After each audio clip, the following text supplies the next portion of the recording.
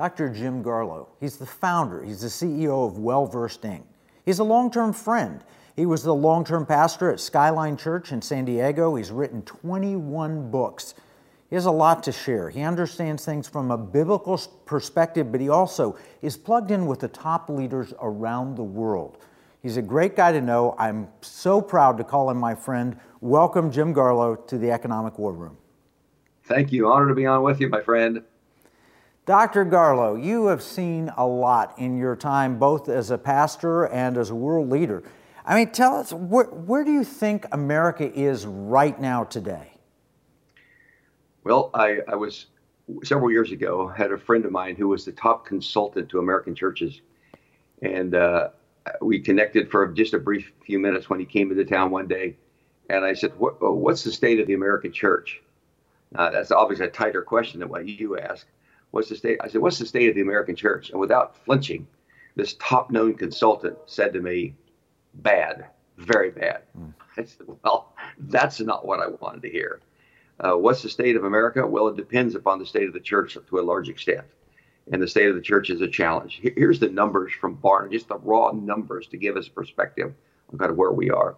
There's 364,000 places of worship in America, according to Barna. How many? 364,000? Places of worship. Okay. Now, you subtract out those that are Jewish and Muslim and Hindu and Buddhist and Sikh, etc.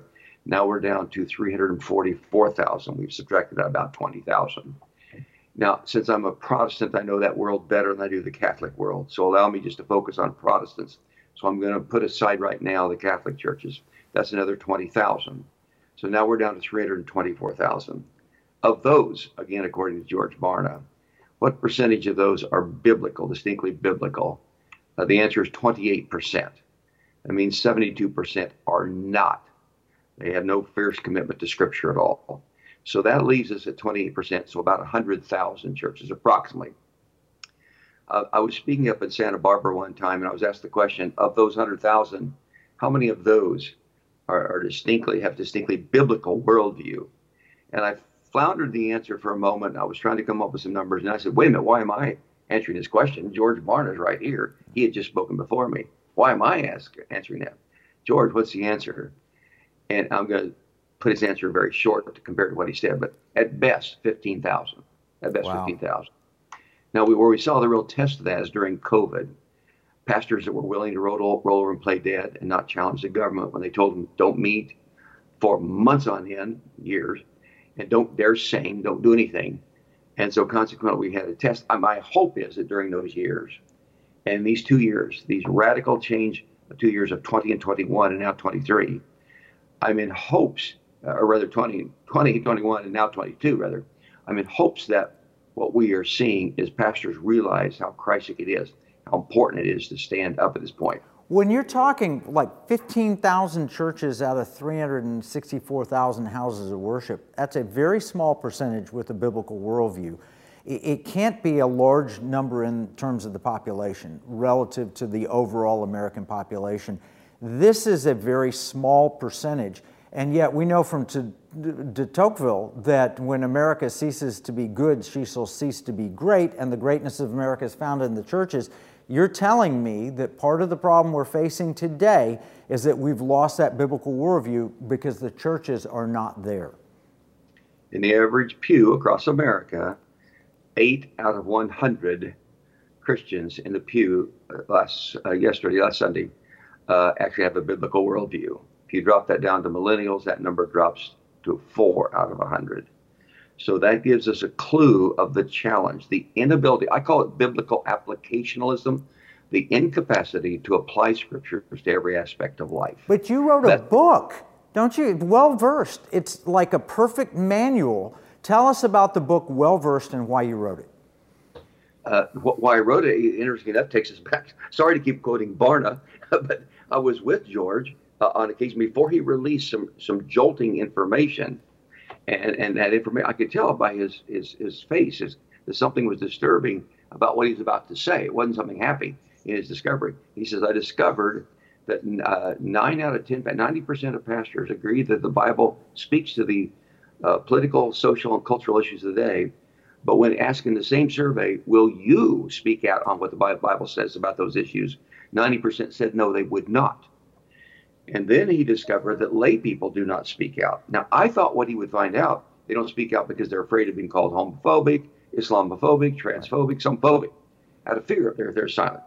And that wasn't the case at all. They said, we do not speak out on the issues because we do not know what to say. Now, that was really quite an alarming moment. So how many topics did you cover? Because I know, I remember talking with you as you were writing it, and then I saw it. Yeah. You hit, it's a big, thick book, and you hit all of these topics. How many topics did you address in that one book? There's 30 topics total where we responded to equip people to speak. And it's not just the classic two, abortion and marriage, although what we lay out on marriage, I believe, is quite more significant than you're going to find in hardly any writing. We unpack the Hebrew understanding in Genesis 1, 2, and 3 of marriage. But we hit such things as our welfare, health care, minimum wage, Social Security, theology of war, parental authority, philosophy of education. All the things that are discussed today, everything is discussed in the political realm. We hit and lay the biblical underpinnings. And it's in the book called Well Versed. If they want to get a copy, they can go to wellversedworld.org. And by the way, if they'll buy it by the case, I sell it for my cost with zero profit. If they'll buy it by the case, I think that's $24. And get that out to as many people. But my goal is not to make money on it. My goal is to try to save America. Yeah, well, we're in trouble. I mean, we cover that every week in the Economic War Room. We're in economic trouble. We're in political trouble. We're in moral and philosophical trouble. We just don't even know how to think, and we're being told you have to think this way, you have to do this thing. It's mandatory speech, forbidden speech, and mandatory action and forbidden action. Literally, this country founded by people with a Christian worldview, biblical worldview, are being told you can no longer live that way. In fact, that's a hate crime. And they're attacking people right now in the state of California where you've lived, and even in Texas where I live. They're attacking us for our faith, for our belief, and so forth. And this is a threat to the future of Christians, but it's a threat to the whole world. For 2 years, I did the little 1 minute radio commentary. I have an ongoing radio commentary, but for 2 years, I did it just for Alliance Defending Freedom and all the backdrop to the legal cases they were handling. Overwhelmingly, one issue, the homosexual question, was robbing people of their religious liberty or religious capacity to express or to gather, whatever, some fundamental freedom, First Amendment rights. And that's because you cannot have so-called radical homosexual agenda, which is we had today, and religious liberty in the same country at the same time. We're going to have to take a break. When we come back, we're going to talk about that, how we can give people back their right to free speech, and what we ought to be doing about this right now. Jim, we've been talking about the threat to our culture, how the biblical worldview is gone in most churches. It's gone for most individuals, and yet the Bible has answers to every question that we could ask. Now, you're doing something exciting in getting that out with your Well-Versed ministry. But I want to talk about two specific things. One is the free speech right, because we're being told to sit down and shut up. We don't think this way, don't speak this way. And then we're also being compelled to act a certain way according to the state.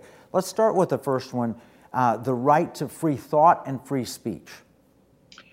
We have seen the most rapid rise in totalitarian authoritarianism these last 2 years than we have ever witnessed in our lifetime or in American history. This is a global phenomenon. It's occurring here, Australia, New Zealand, Canada. Trudeau turned Canada into Cuba in 1 day when he froze the bank accounts. Then he he's arrested a bunch of pastors, about 5 or 6 over the year, I think. And you see that now you're thinking more of communist China, the way they're treated.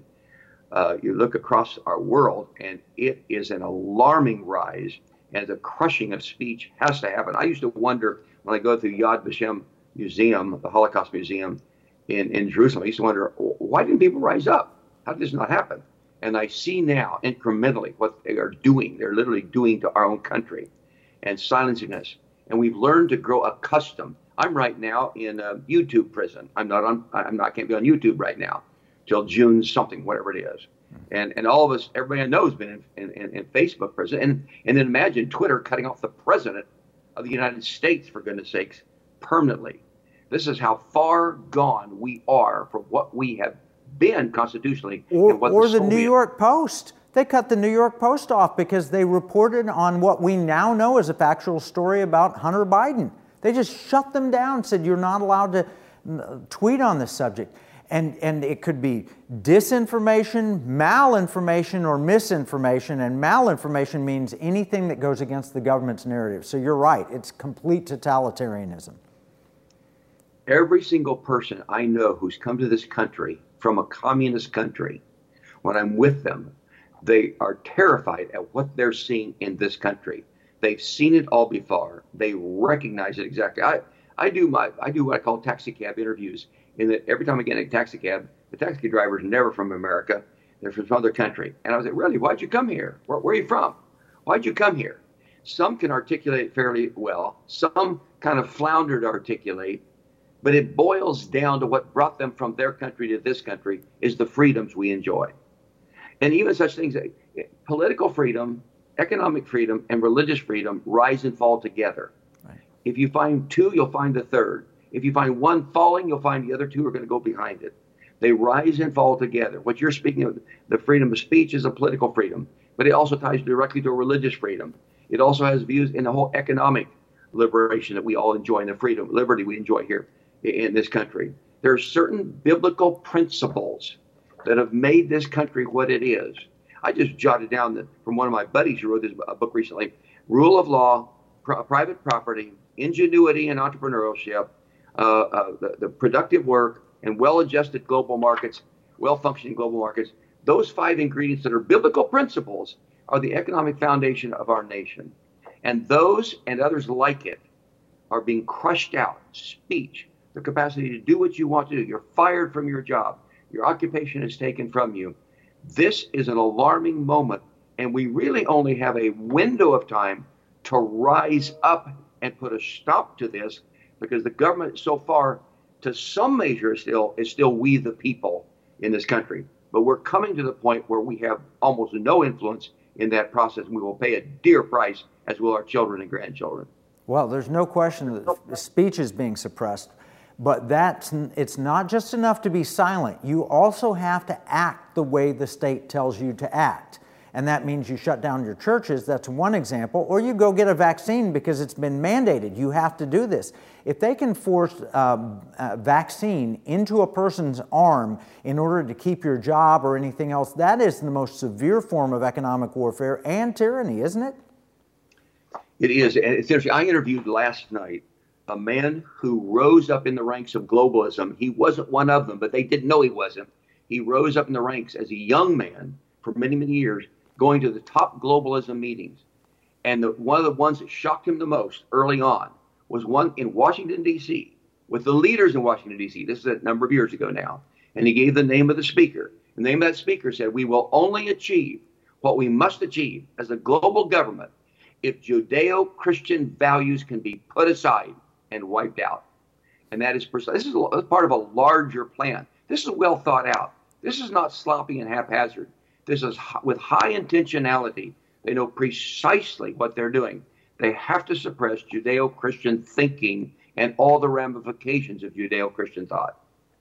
Well, there's no question. I mean, Vladimir Lenin knew that. It's been a part of the communist mantra forever that you have to suppress, because if you have anything higher than the state isn't the ultimate authority. And obviously, to a Christian, God is higher than the state. And really, frankly, people of many religions and backgrounds, God is higher than the state. So they've got to suppress any belief in anything greater than government. Precisely because government is God. It has the final word. It's not by accident that these kind of movements are inherently atheistic at the core. No, absolutely.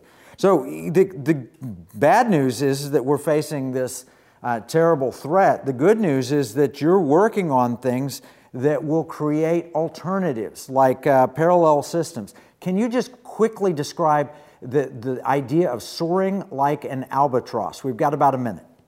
Okay, an albatross, everybody thinks about an albatross around your neck. That's what they think of. They think of that because of the 1798 poem by Samuel Taylor Coleridge that said the mariners, it's the rhyme of the ancient mariner, that if you shoot an albatross were important to sailors because it directed them where they were to go. So if you shoot one, that's a violation. So they hang it around the neck as a punishment. But that's all people know. An albatross is a bird in Australia. In fact, they live the longest. The oldest bird today in the world is a 70-year-old albatross. They can procreate up to 40 times. They mate for life. But here's what's intriguing. They can fly above a tsunami and stay airborne and fly 5 to 6 years without landing.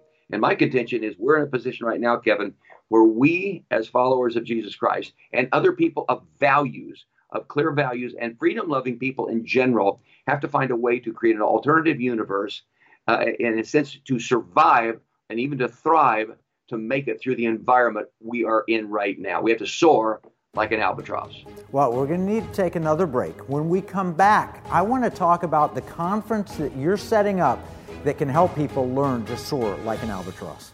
Dr. Jim Garlow, tell us about the Future Conference. Future Conference will be in Washington, D.C., actually across the river from D.C., in Arlington, Virginia. It'll be July 20, 21, and 22.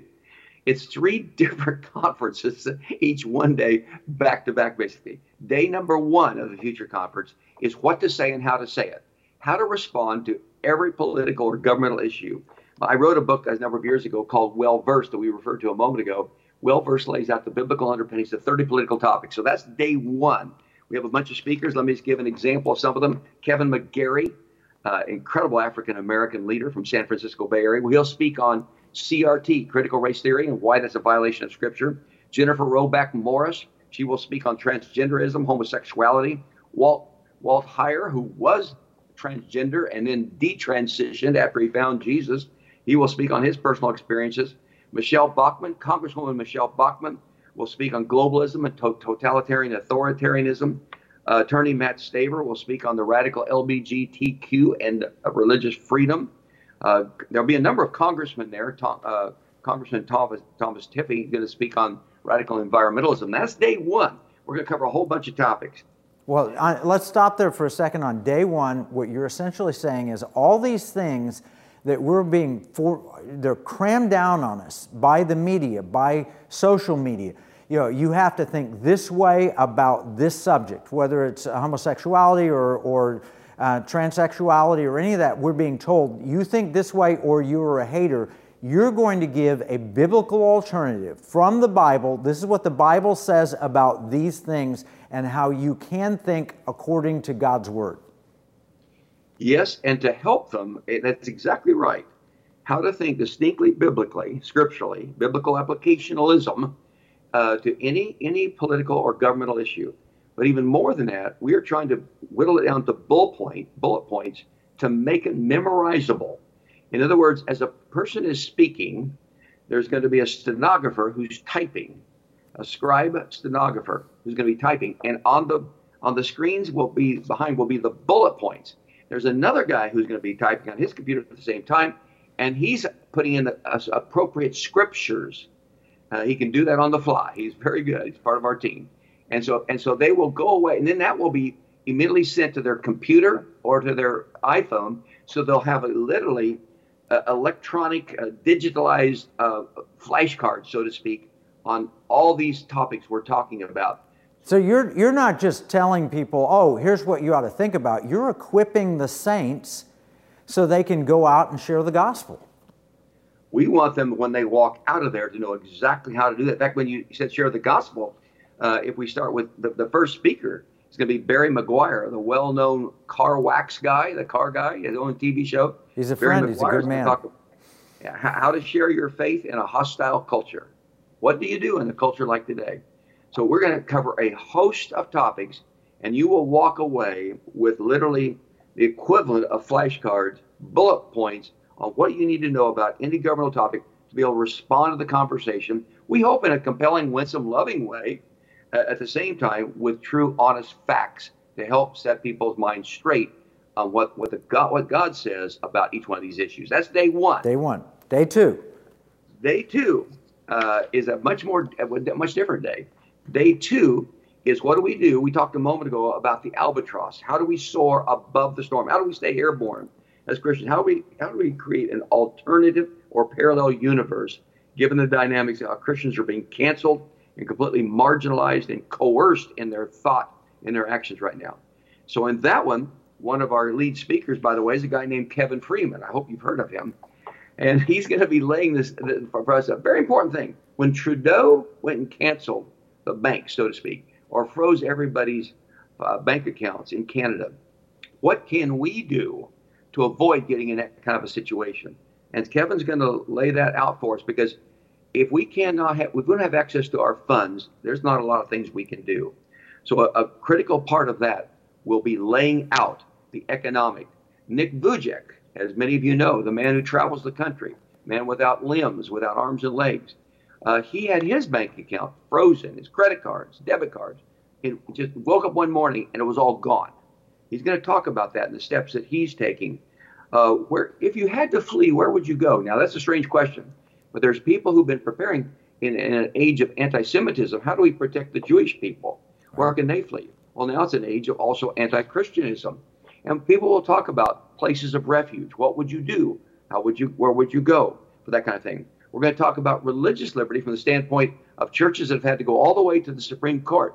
Che Ahn, pastor from Pasadena, will be there. Henry Hildebrandt from Canada, who was the embedded pastor with the Canadian truckers.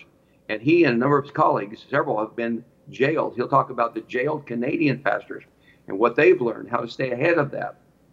In addition to that, if we find ourselves in a posture where we are forced out of our homes, I hope, frankly, Kevin, that nobody needs one bit of the information that we're sharing in this day 2. I hope they don't need any of it. Just like when I buy health insurance, I don't want to use it. When I buy car insurance, I don't want to use it. When I buy health insurance, any kind of insurance, I don't want to use any of it. Fire insurance on my house. But Proverbs 27 says that a person sees danger, a wise person prepares for it, but the fool goes blindly on without preparation and suffers the consequences. I'd rather prepare for something that never happened than not be prepared when something does happen. Right. And so that being the case, not only is Debbie Kellogg, who's a specialist on places of refuge, going to talk, but then Angel Poorman is going to talk from Texas on how to create a place of refuge. They are doing exactly that. We have Dave Elliott and Eric Johnson. These are not names you know, but these are brilliant businessmen who've developed what's called micro houses or tiny houses, and how that could play into this. Fantastic. All right, we're going to have to jump on to day 3 because we've got a short time left. Well, I got to hit a couple more things day 2, because day 3 I can say in just a sentence. Okay. Is that okay? Go ahead. We're going to touch on what about healthcare. Matt Bellis will talk about that. Carla Dean Graves will talk about how to have healthcare, medical provision when doctors who are being canceled themselves. Basic survival techniques. What do we do in that case? How do we have communications? If the government wants to cancel us, or AT&T wants to cancel you from your phone because you don't agree with certain issues, how do you have communications with each other? So we're going to cover a whole lot of that. Now, day 3, it's easy to say. It's either a trip to Museum of the Bible, or it's a trip to Thomas Jefferson's Monticello and George Washington's Mount Vernon. Why are we going there? Because they've been largely canceled by the culture, even to the point that even when you go travel those places, I was just at Monticello 2 weeks ago, and the opening line was, "This is a place of bondage. This is a place of slavery." We heard a lot about slavery. We're going to have 2 experts on Thomas Jefferson and George Washington to lecture before we get on the buses and make those trips. Then when we'll go those locations, it'll be uncanceling Thomas Jefferson, uncanceling George Washington, and give you an honest understanding about these founding fathers. Jim, that sounds like an amazing conference. I'm so honored to be part of it. Tell us the dates again and how people can find out. The way you can register is by going to Well-Versed World, as versed with a D on it, wellversedworld.org. Wellversedworld.org. Scroll down on the homepage. There you'll see the future conference, and you can sign up right there. It's the Marriott Gateway Hotel in Crystal City or Arlington, Virginia. The dates, it's a Wednesday, Thursday, Friday. It's July 20, 21, 22. July 20, 21, 22, the Marriott Gateway Hotel, wellversedworld.org, and slide down to future conference. Click on that. You can sign up, and you get your hotels right there. And you can sign up for the trips to the presidential mansions as well. Fantastic, Jim. Thank you so much. And remember, what we see as a marketplace, our enemies view as a battle space. You can get all of this in our free economic battle plan at economicwarroom.com. This is Kevin Freeman from the Economic War Room.